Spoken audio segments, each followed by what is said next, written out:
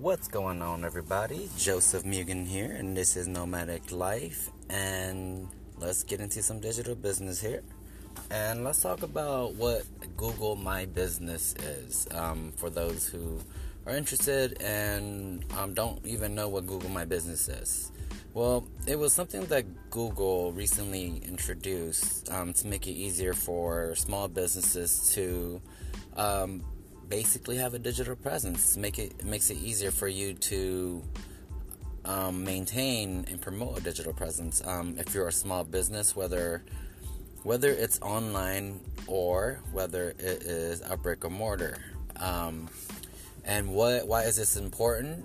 Well, for those who do not know, most people, when they are looking for businesses or answers, they usually check Google. They usually Google it. So it is pretty important that you invest, the 10-15 minutes of time to claim your business on Google. And I'm pretty sure some people might have gotten those. If you're a small business owner already, or if you're planning to open a business anytime soon and you don't claim your business, I don't know if these young entrepreneurs or entrepreneurs are actually even Googling or figuring out if your business is claimed or not through Google.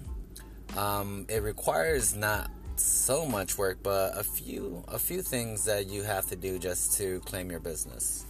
And one of them is having an address.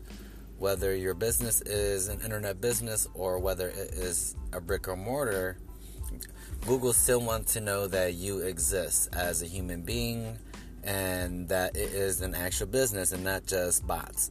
So what Google requires you after you do the initial setup, like putting in your business, email, contact, they also want you to put up your website, and they also create a website for you as well too, and you can also buy that domain as well. But I mean, if you already have one created, it's still good to also just insert in what Google tells you in the form. It's basically SEO. It is a way for Google to recognize that yes, you are an actual business, and that's one of the strategies to rank higher on Google, especially once you do that. And that's why I went and took the initiative and did it for my business. And I'm going to be doing a YouTube video about it later today after I get home.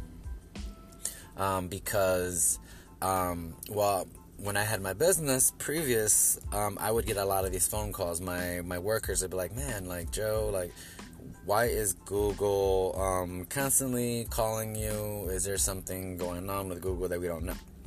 And I didn't know what it meant, because like it's an automated call, and we didn't know whether it was an actual if it was actually Google or just just a telemarketer or just an entrepreneur or somebody just trying to get money. So I wasn't really sure about it until I went recently, and now I understand what claiming your business on Google is. Even though my business was already claimed on Google, there were customers, or there were people that were looking for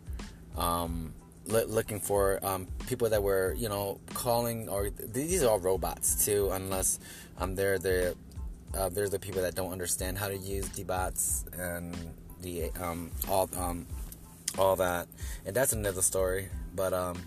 But yeah, let's get back to Google My Business. So yeah, you initially get it set up, and you want to have an address, even if you're an online business. Like I said, the reason why is because Google will then verify that business by sending you a postcard. That postcard will be sent within 5 days generally. So just be patient once you get all set up, and you get a verification code, and you go back into your Google My Business. And if you don't know how to get to your Google My Business, just type in on Google My Business. And if you want to create a business, then you can, go on there and just follow the directions of what Google tells you what to do. And it's as simple as that. And once you get the verification, you go back into your Google My Business. And then you basically put in their verification code. Hence, Google will then know that, okay, well, this is an actual person, this is an actual business, and they actually exist. So Google will give you that, and it helps your SEO ranking with them, because now that they know that you're a business, you're more willing to show up and pop up on search, honestly. And that's just a very quick tip how to do your Google My Business ranking. And the reason why I talk about it is because a lot of digital marketers will not tell you this, because this is generally their foot in to getting a lead, or to gaining business with you in that sort of way. Because then they're like, oh, you don't know how to claim your Google, your Google listing, your Yelp listing, and whatnot. So they can go and do that for you, or they can even charge you and then try to sell you a website or sell you their services on top of that. And this is something for both consumer as a business owner, and for both ends, as a business, as an entrepreneur who's in there, and as the person who's receiving the service. If you're like a small business or thinking about getting into a service that's not based on that's not based online, and you don't know these small little tips.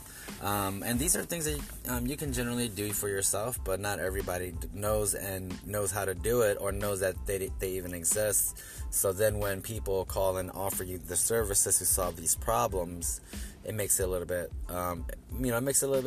easier for you to understand. And one thing is that as an entrepreneur and previous small business owner, you really have to understand that you don't necessarily have the time to go and understand everything. You have to make the time to go learn what digital marketing is. How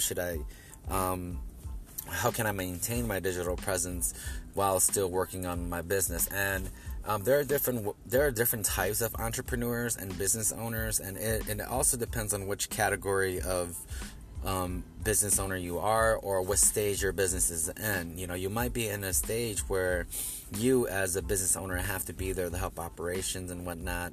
Not saying it's the wrong way to do it, but I would say that it is definitely the harder way to do it. When you're there running operations, you won't have time to go and go build your business. Like, for example, go work on the digital marketing end of it, even though it's free, and it can really help your business, grow your business, honestly, grow your audience and grow your brand. Because once you're more transparent online, people are more willing to believe in your brand. And I want to let people small business owners know that, because and just any entrepreneur, because when I was a business owner, I was so scared to be somewhat transparent, because I didn't want my customers to know the secret sauce, or I don't know. It was a weird, to be as transparent. It's like you just want to sit back and collect the money, and then you're scared, or you're afraid that maybe they might know your secret and then they won't come no more, or something like that. I don't know. It was a weird fear of growing, or maybe because you don't know what's going to happen next. And you don't know if you're necessarily prepared for what may go next. And maybe it's a mindset thing as well too. Because I didn't go knowing in there that I was a problem solver initially, not a business owner, and that's why it's important to be able to learn how to delegate tasks and jobs to people you hire and that you pay your good money for. And that might be what I want to talk about in my next podcast, is what type of entrepreneur or business owner are you? Because they are different kinds, and the sooner that you discover which type of entrepreneur you are, or business owner you are, once you identify that, then you can start fixing the problems that you feel that you may have, or the situation that you may be stuck in, especially when you're in the category of being the person that everything has to be perfect, or if it's not done my way, then it cannot be done. So, and that's it's a good and it's a bad thing, depending on where you're at and which stage your business is in. If you're in a stage where you want to grow your business and scale it, that might not necessarily be the best way of thinking, because if you're trying to grow and scale your business, you are the one that cannot do everything. You have to learn how to delegate.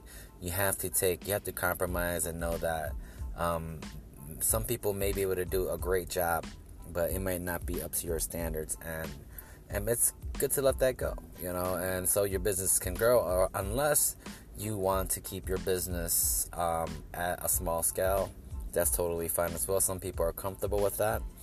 But I do want to talk about the type of entrepreneurs that are out there, because I didn't know when I was a business owner what was the difference between being an entrepreneur and being a business owner, or being a manager, or a person who manages their businesses, because there are different mindsets as well too. And I didn't know and really understand that, because until later, once I started learning more, and I started to realize that even though my parents were entrepreneurs, although a lot of my family members were entrepreneurs, but their mindset going in was a lot more different than mine was.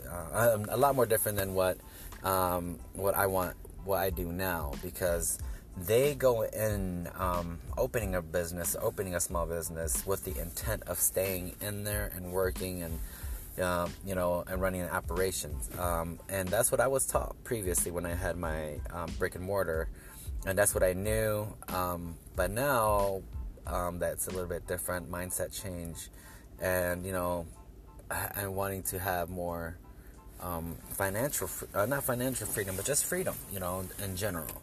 My business model has changed.